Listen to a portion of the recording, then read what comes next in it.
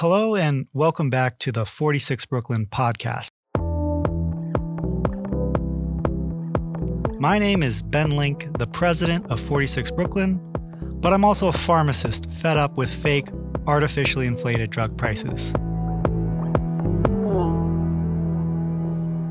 Today is the 7th episode of our podcast, and as a result, I've brought some friends in to help me with hosting duties for today's episode, as the format of today's episode is going to be a little different than past episodes. This is because today's episode is focused on questions related to the podcast and the drug supply chain in general. First, I have with me Ceili Boston. Ceili is a volunteer with 46 Brooklyn who helps behind the scenes to keep 46 Brooklyn running from a paperwork standpoint, but also took a key interest in this podcast and has helped with the scripting for every episode to date. Hello, everyone. First off, it's been a lot of fun to help create and produce this podcast series. Before I started working with 46 Brooklyn Research, I had lived in 6 different states as well as England for almost 2 years. During all those moves, I've experienced a world of drug pricing, including a sweet, sweet taste of universal healthcare. Needless to say, like Ben, I am also an American consumer fed up with fake, artificially inflated drug prices. Luckily, when I moved to the welcoming city of Dayton, Ohio, I soon became acquainted with Ben Link and Antonio Ciaccia. Since fixing the healthcare system is a passion of mine, it was fitting to team up with Ben and Antonio at 3 Axis Advisors and 46 Brooklyn Research. I now am the operations manager at 3 Axis and the community outreach coordinator at 46 Brooklyn Research. And we're lucky to have you, Ceili. Thank you. Second, I have the man, the myth, the pharmacy legend, Antonio Ciaccia. In pharmacy circles, Antonio likely needs no introduction. But as CEO of 46 Brooklyn, Antonio has helped steer the overall course of 46 Brooklyn since its inception, including this podcast. Antonio, for those who somehow don't know you, give us a little bit about yourself. So I am born and raised in pharmacy. I come from a hospital pharmacy household. My dad worked at university hospitals up in the Cleveland area. My sister is a Walmart pharmacist, also up in Northeast Ohio. I originally wanted to be just like them just until I hit organic chemistry at Ohio State and decided that journalism and political science were a much brighter future for myself. I had worked as a pharmacy technician for a few years at a small regional pharmacy grocery store up in the Cleveland area. And I really liked it. But what I saw was that pharmacy was getting increasingly more complex. The prices at the cash register were slowly increasing over time.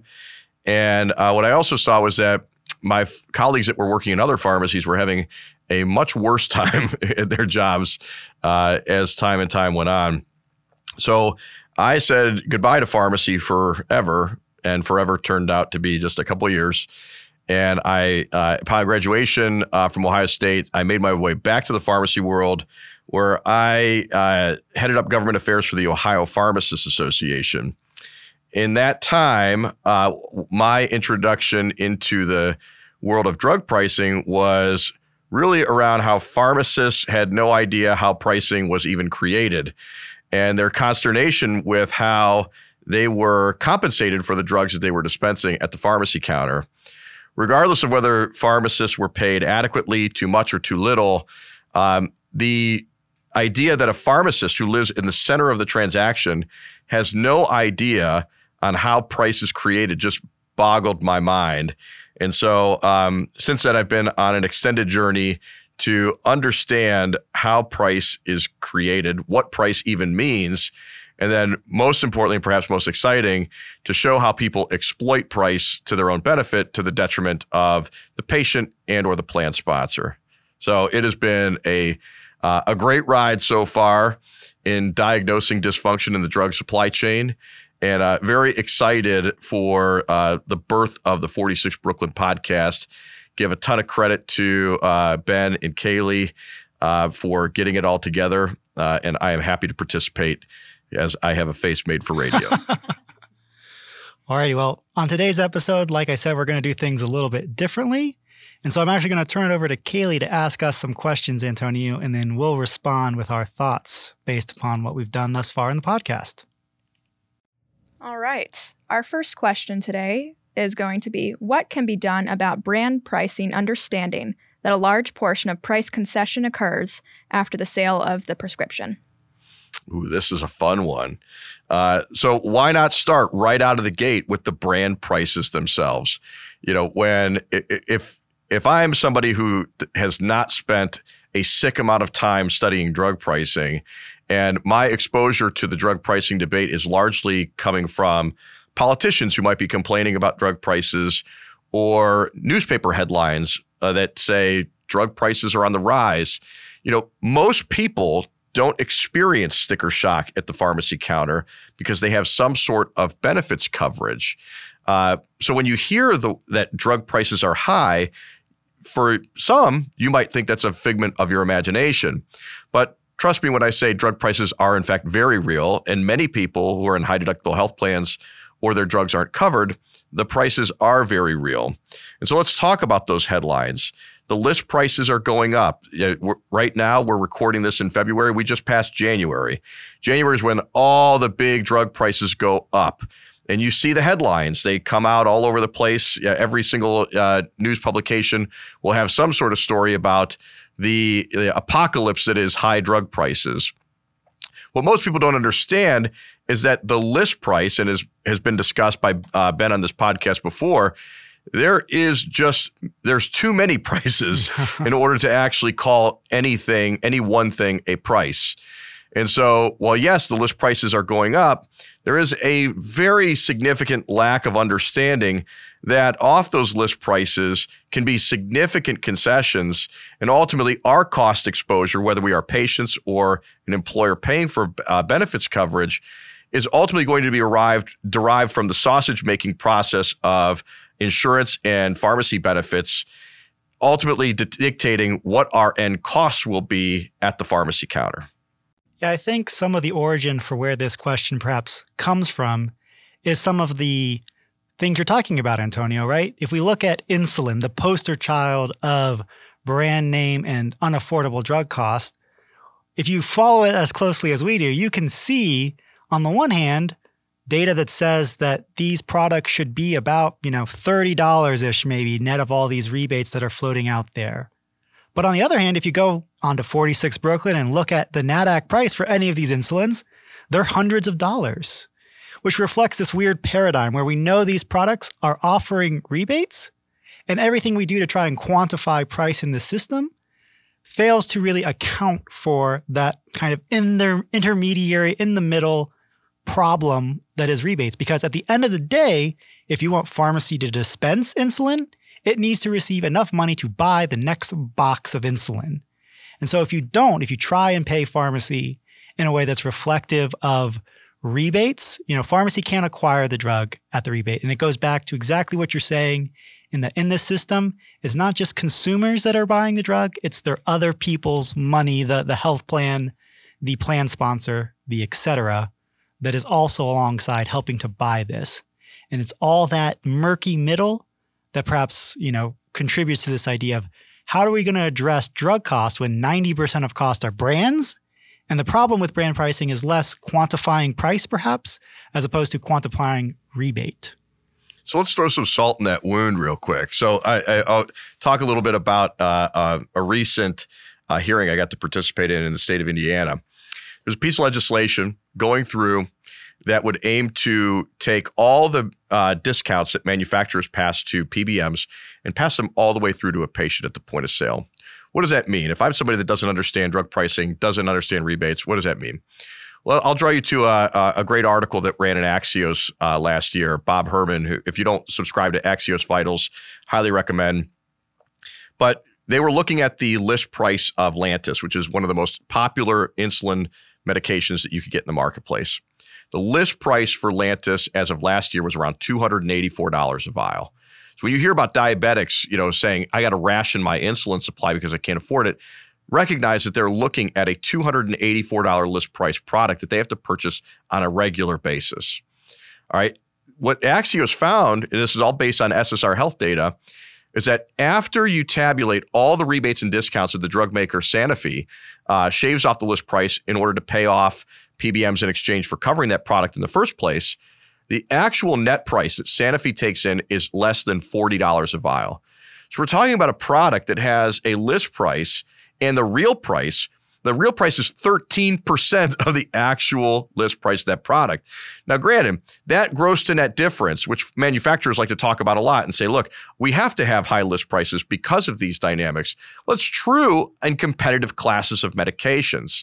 For products that don't have a lot of competition, the demand for rebates or the ability to get rebates is not as significant. So you're really looking at a spectrum where some drugs have really, really high list prices and almost no rebates to speak of. And then other drugs that are in competitive classes like insulin, where the list price is way overinflated relative to its actual cost.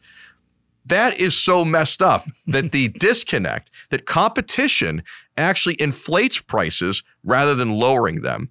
So back to the hearing that I got to participate in Indiana, they're debating a bill that says, look, we'll use Sanofi's Lantus as an example. If the bill were to pass, 85% of all those discounts, around $200 or just over $200 worth of discounts, would have to be rendered to the patient at the point of sale. Rather than paying $284, they'd be paying less than $100 or less than $50 even for that product. Imagine how screwy that system is if you are a patient, and a patient testified in that hearing that said, I'm actively rationing my insulin. I could die because I can't afford my medications because they're not getting access to the actual net price of that product.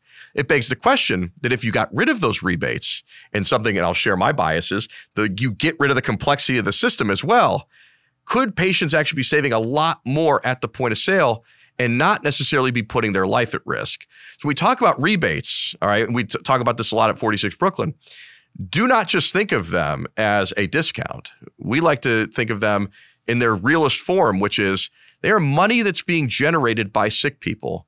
A sick person needs a medication, and a rebate is only proffered when that patient takes that medication. So the patient being sick and taking the medication is generating these discounts that are being used for other purposes other than the well-being of that patient. You're absolutely right. I mean, we don't know what a no rebate world looks like is part of the problem because we don't have a lot of data on what that is going on in the middle. And so if it goes away, do prices drop by 90% for insulin or, 20% in a different drug class? We just don't know. And that makes answering that question a little bit hard, Kaylee. As always, my mind is blown. For our second question, does a pricing benchmark rooted in pharmacy acquisition offer any solutions for brand pricing, or does it mainly benefit generic pricing?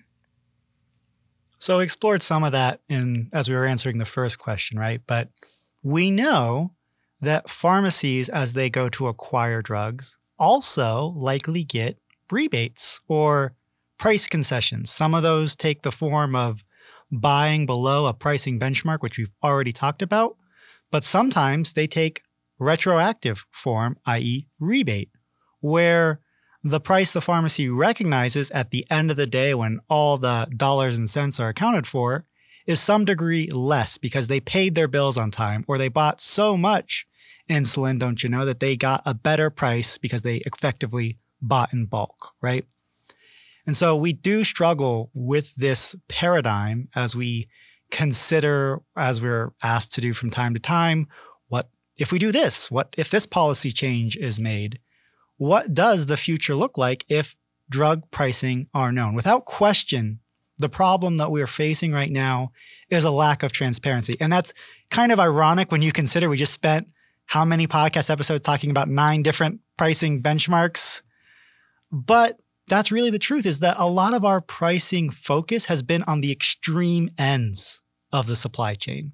We have a lot of pricing benchmarks for what manufacturers are doing, those pesky manufacturers and meddling with all their different pricing benchmarks, AMP, AWP, WAC, et cetera, and a lot of pricing benchmarks for pharmacy, whether it's guessing what should be a fair compensation, like say a MAC rate, or their UNC price, what they'd like to be paid.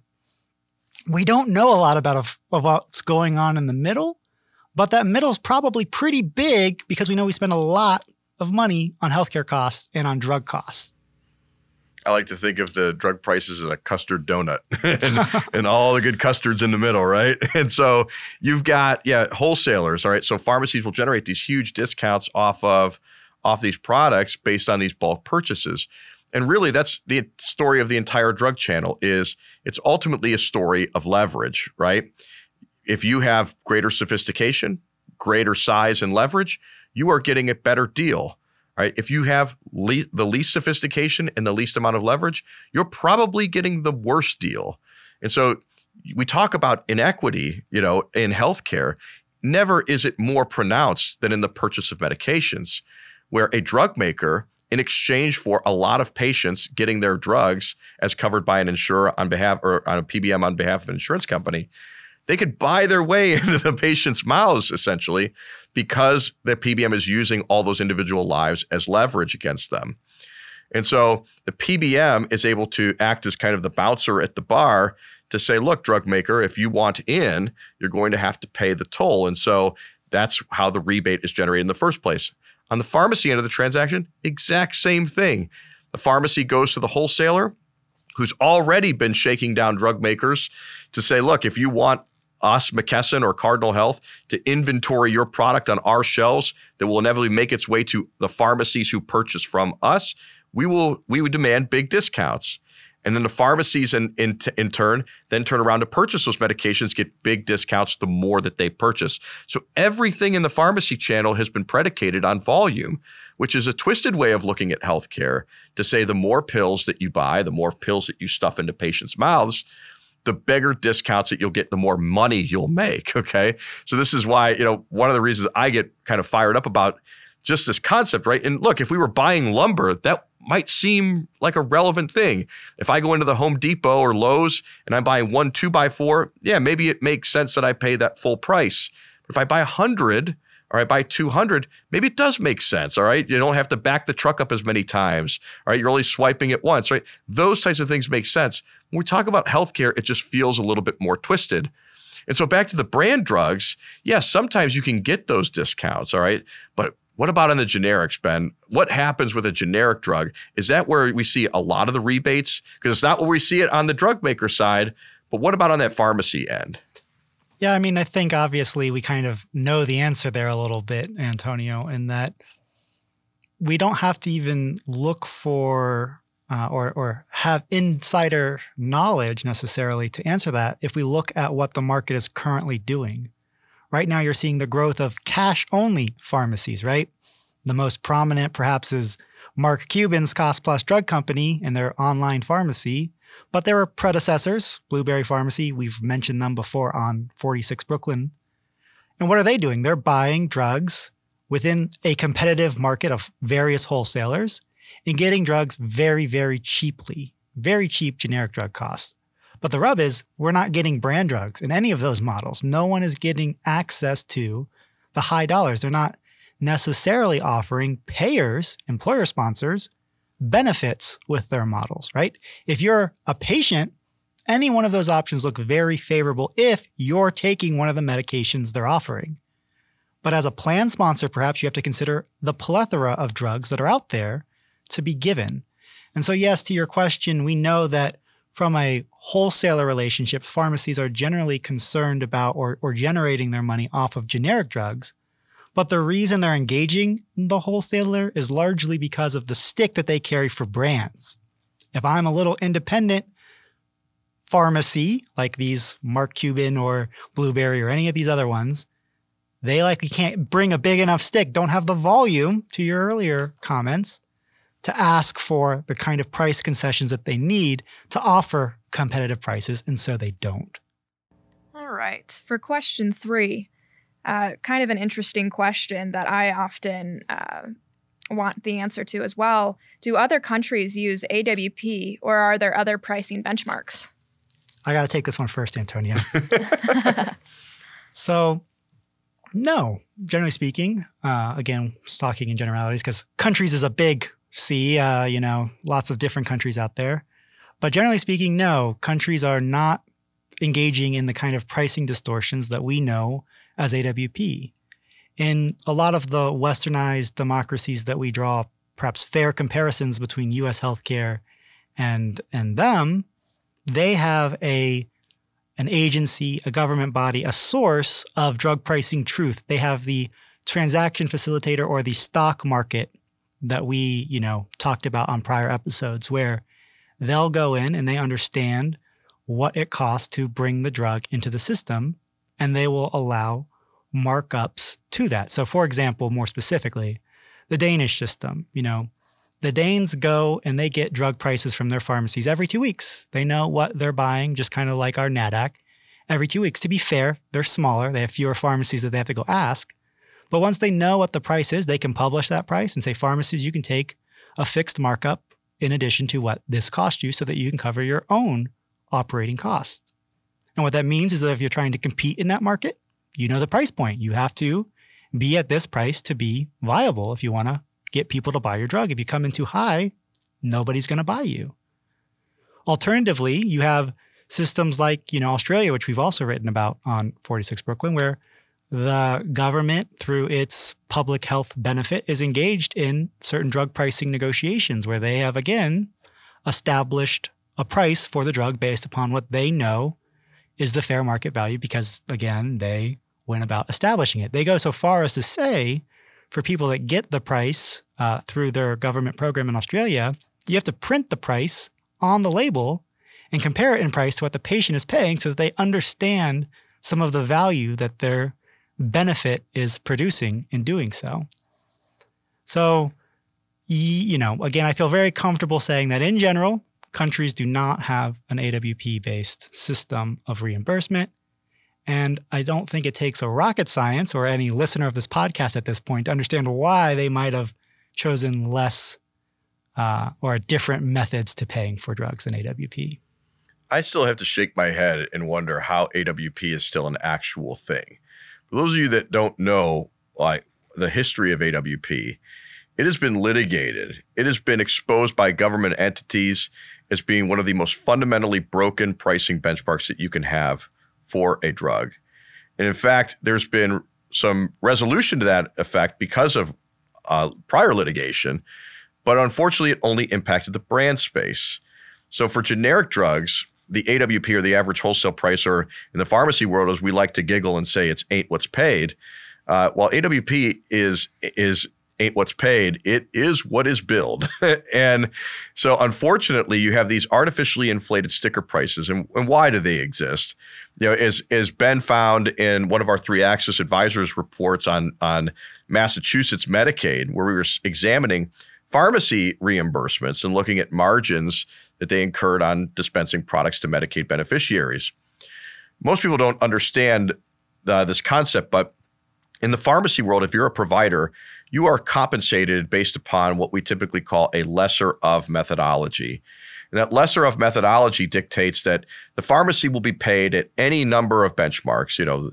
Invent anything that you want. We're going to pay you X, or we're going to pay you Y, or we're going to pay you Z, or the lesser of whatever you charge us, which, as you covered before, is that usual and customary price, which is usually based upon some derivative of AWP. And so if I'm going to pay anyone for a particular product or service, and that vendor that I want to use is going to be paid based upon X, Y, or Z, or whatever they bill me, well, from their standpoint, their incentive is to make sure whatever they bill is as high as humanly possible, so that just in case X, Y, or Z isn't that high, or let's say they do go that high, they are maximizing their return, okay? You're making sure that you're cannibalizing whatever that worst customer essentially wants to pay. And so you have a system, again, predicated on price discrimination in that regard, that if a provider is going to be paid X, Y, or Z, or whatever they bill has to be as high as humanly possible to make sure that if X, Y, and Z is high, they're getting all of that margin. And so everybody in the drug supply chain is ultimately going to be compensated in some way, shape, or form, not just the pharmacy. And it is all going to be predicated off of how much that they bill. That will be the starting point for determining below that what they will be paid. So the incentive of every participant in the drug channel is to have a price as high as humanly possible. In pharmacy, that just so happens to be AWP. And so what we typically see in a pharmacy, if you were to walk behind the counter of a pharmacy and sit down at their computer and see where the pharmacy made their money, you'll find that about on half the prescriptions that a pharmacy dispenses, they're going to actually be reimbursed below their cost or just barely breaking even on that prescription.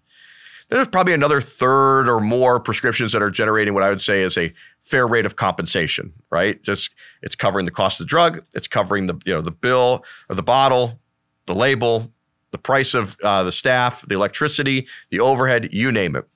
But then there's what we typically call the long end of the tail, the small sliver of drugs left over where pharmacies are wildly overpaid relative to what we all would consider to be a fair cost.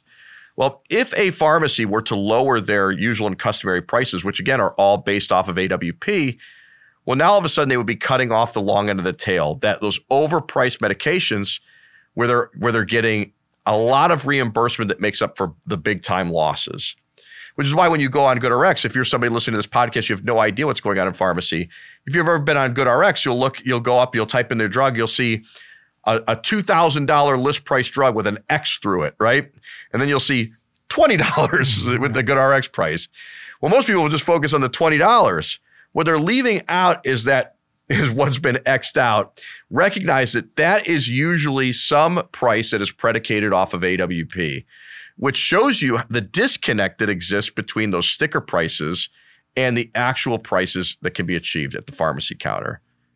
It's a good reminder for, in making comparisons to international markets, they're not all going to be ones that have a heavy centralized payer base, universal healthcare as to Kaylee's own experience, right? We saw some of that when we did the insulin work internationally at 3Axis also, where we were able to get prices from various pharmacies in a bunch of African countries. And while, it's not clear in the data because we aggregate it, in looking through that data, there was a wide disparity in some of the pharmacy prices, pharmacy to pharmacy within a country, because they're effectively living in a time before, shall we say, AWP as a pricing benchmark, right? We reviewed that on prior episodes of this podcast, where at some level, if you have no other payer for drugs, the only price that matters is the pharmacy's price. And we still have some of that today in the US because of usual and customary and all the stuff you just reviewed, Antonio. But it's important in answering the question about comparison to other countries' use of AWP. You might be able to argue that our own experience does perhaps say that there is some evidence of quote unquote an AWP boogeyman in there because they're fully reliant upon the cash price from the pharmacy and they don't have a central authority creating that kind of transaction facilitator role. While we're talking about foreign countries, that will bring us into question 4. Are there any foreign modules that you guys find interesting? Yeah, there's a bunch of ideas within international healthcare that I find interesting in terms of how they go about delivering it. I think that, at the risk of being a little bit of a homer, it is fair to say that a lot of the analysis that get done in those spaces are not nuanced enough because we all bring to analysis that we do our own inherent biases, right? And so if you are conducting an analysis on how country X delivers surgeries or drugs or whatever have you, you're going to come into that analysis thinking something akin of this is right, this is wrong, this is how it should be, this is how it shouldn't be. It's hard to devoid yourself from, say, a belief of is, healthcare right? Are people, entitled to healthcare? If you don't address that issue kind of up front, then you might, bring in an implicit bias to the analysis that isn't appropriately accounted for when you assess whether a country with universal healthcare is bringing a better product, a better solution to the marketplace. I think what's most interesting to me as it relates to drug prices is how they're going about quantifying drug price, right? How are they going about getting the pricing benchmarks that they're relying upon, if it's more than one, and how are they sharing the cost within the system? We talked about it before in our Australia analysis, but they have fixed patient maximum copayments within the PBS pharmacy benefit schedule in Australia. That seems a lot more like insurance to me and my own biases than a system which says we know drug prices are fake. We know that they're inflated to cover and provide these rebates to various people within the supply chain. Let's go ahead and sell it to people at this list price during their deductible, which happens every day in the United States, especially, again, at this time of the year, which is in February, and people are, just dealing with their deductibles having been reset. That's a little bit of a harder pill to swallow in taking a view of the system today. So I think about other countries. I think back to the biases comment. I think a lot of folks who would put a universal payer system on a pedestal, would argue that it would eliminate a lot of the pricing dysfunction. And I think there's validity to that. But let's take the idea of whether or not healthcare is a fundamental right or not, or whether we have a government imposed pricing system versus a more laissez-faire one. The one thing that I think government has shown that they could be very effective at is least defining what truth is. And so I look to our Medicaid program as a textbook example, and this is Ben, right within your wheelhouse. Regardless of whether or not Medicaid is pragmatically the right thing to have as a policy perspective, whether or not the government pays for healthcare or not, one of the things that I think the government does have and should do is defining what price is. Currently left to the market, left to its own devices, as you've established here before on the previous podcast, is that look, price is whatever the heck people say it is, right? And just when you've identified all the benchmarks, a new one will arise. And so the question then is what the hell is the price of a drug? And I think where Medicaid has stepped in and really, I think, exerted some disruptive force in this is to say, look, we understand that price is complex. We understand that the drug supply chain as an enterprise, all right, wants to hide what price is. So we as Medicaid will say, no, we want to know what the actual price is. And we can nitpick over whether they've done this effectively or not. But what Medicaid has done is they said, look, pharmacies, if you are going to participate within within this market, all right, we're going to ask of you, what did you pay to put the drug on the shelf? So regardless of what benchmarks that we could use to quantify price above the pharmacy or below the pharmacy, we are going to look right in the middle and say, pharmacy, what was the cost of lisinopril that you just bought and put on your shelf? Now, the pharmacy might get back-end discounts, blah, blah, blah, but that's where NADAC came from, National Average Drug Acquisition Cost. And it represented, everybody in the industry hated it when they first proposed creating this benchmark. But look what it has done. All right, just a very small example is what happened here in Ohio. When the state Medicaid program was complaining about increased costs for prescription drugs, well, simultaneously, pharmacies were complaining about reimbursement rates within the same program. Where was truth? The pharmacy says, this is what I got paid. So what? Well, how do we know what the fair price is for you to be paid? How do we know what a fair rate of reimbursement is, especially if we don't even know the underlying cost? Well, this is how 46 Brooklyn was born. Was that when Eric Packman, who was running a small chain of pharmacies in Ohio at the time, said, I can't make ends meet with these Medicaid payments.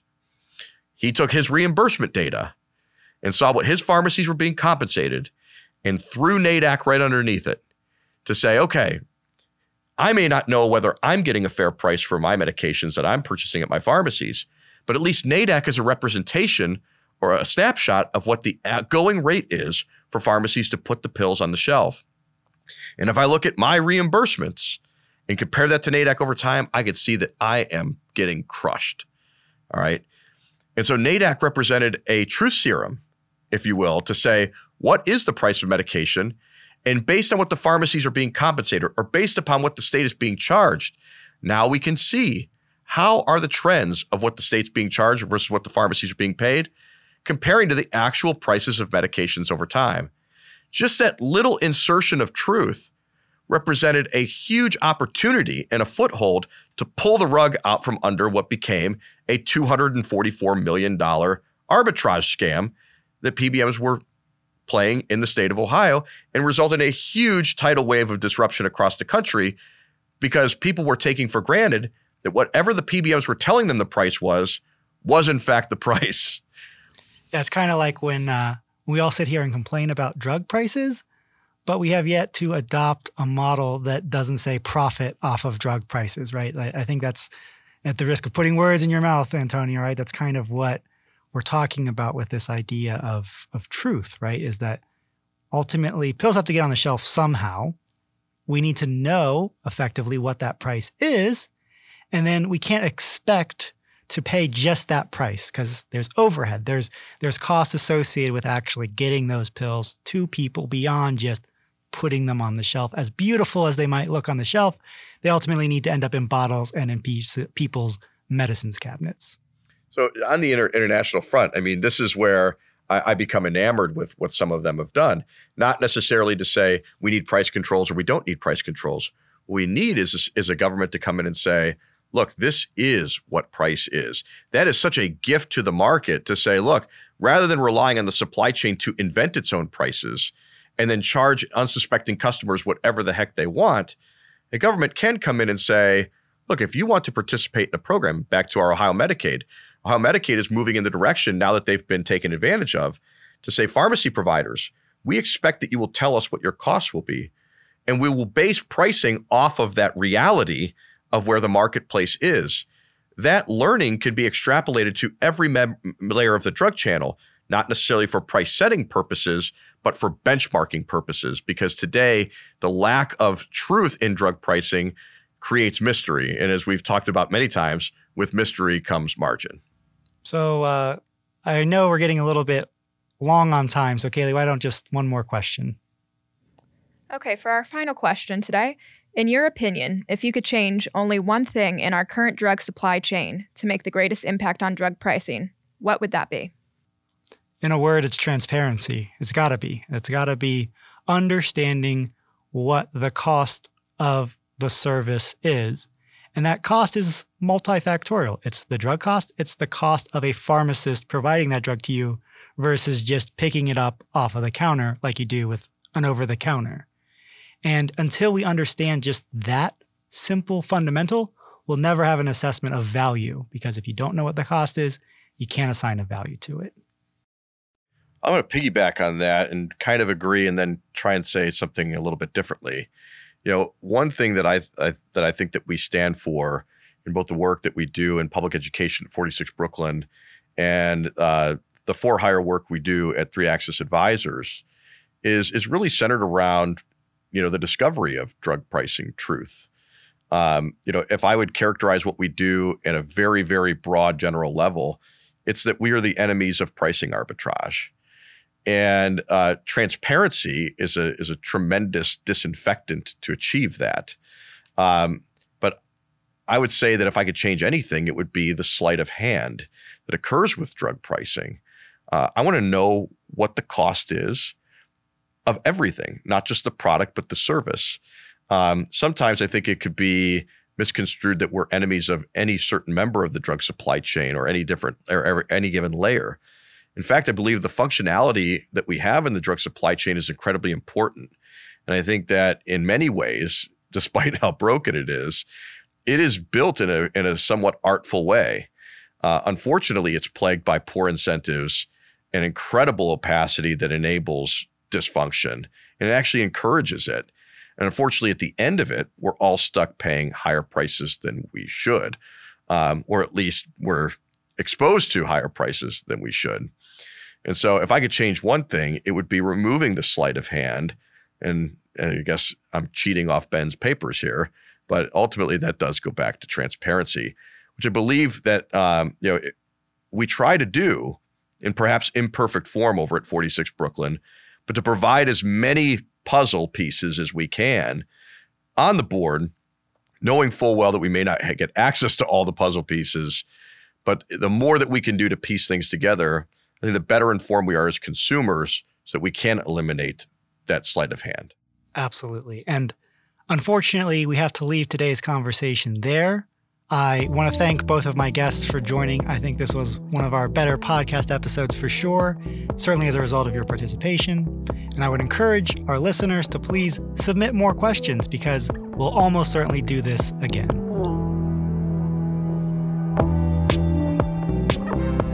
And as a final reminder for today's episode, we do have a glossary of some of the key industry terms available on our website. So if you're a little confused over some of the nomenclature we use today, because this podcast didn't follow the pre-script where I can define those terms for you along the way, be sure to check out the glossary. So thank you for tuning in, and I hope to see you next time.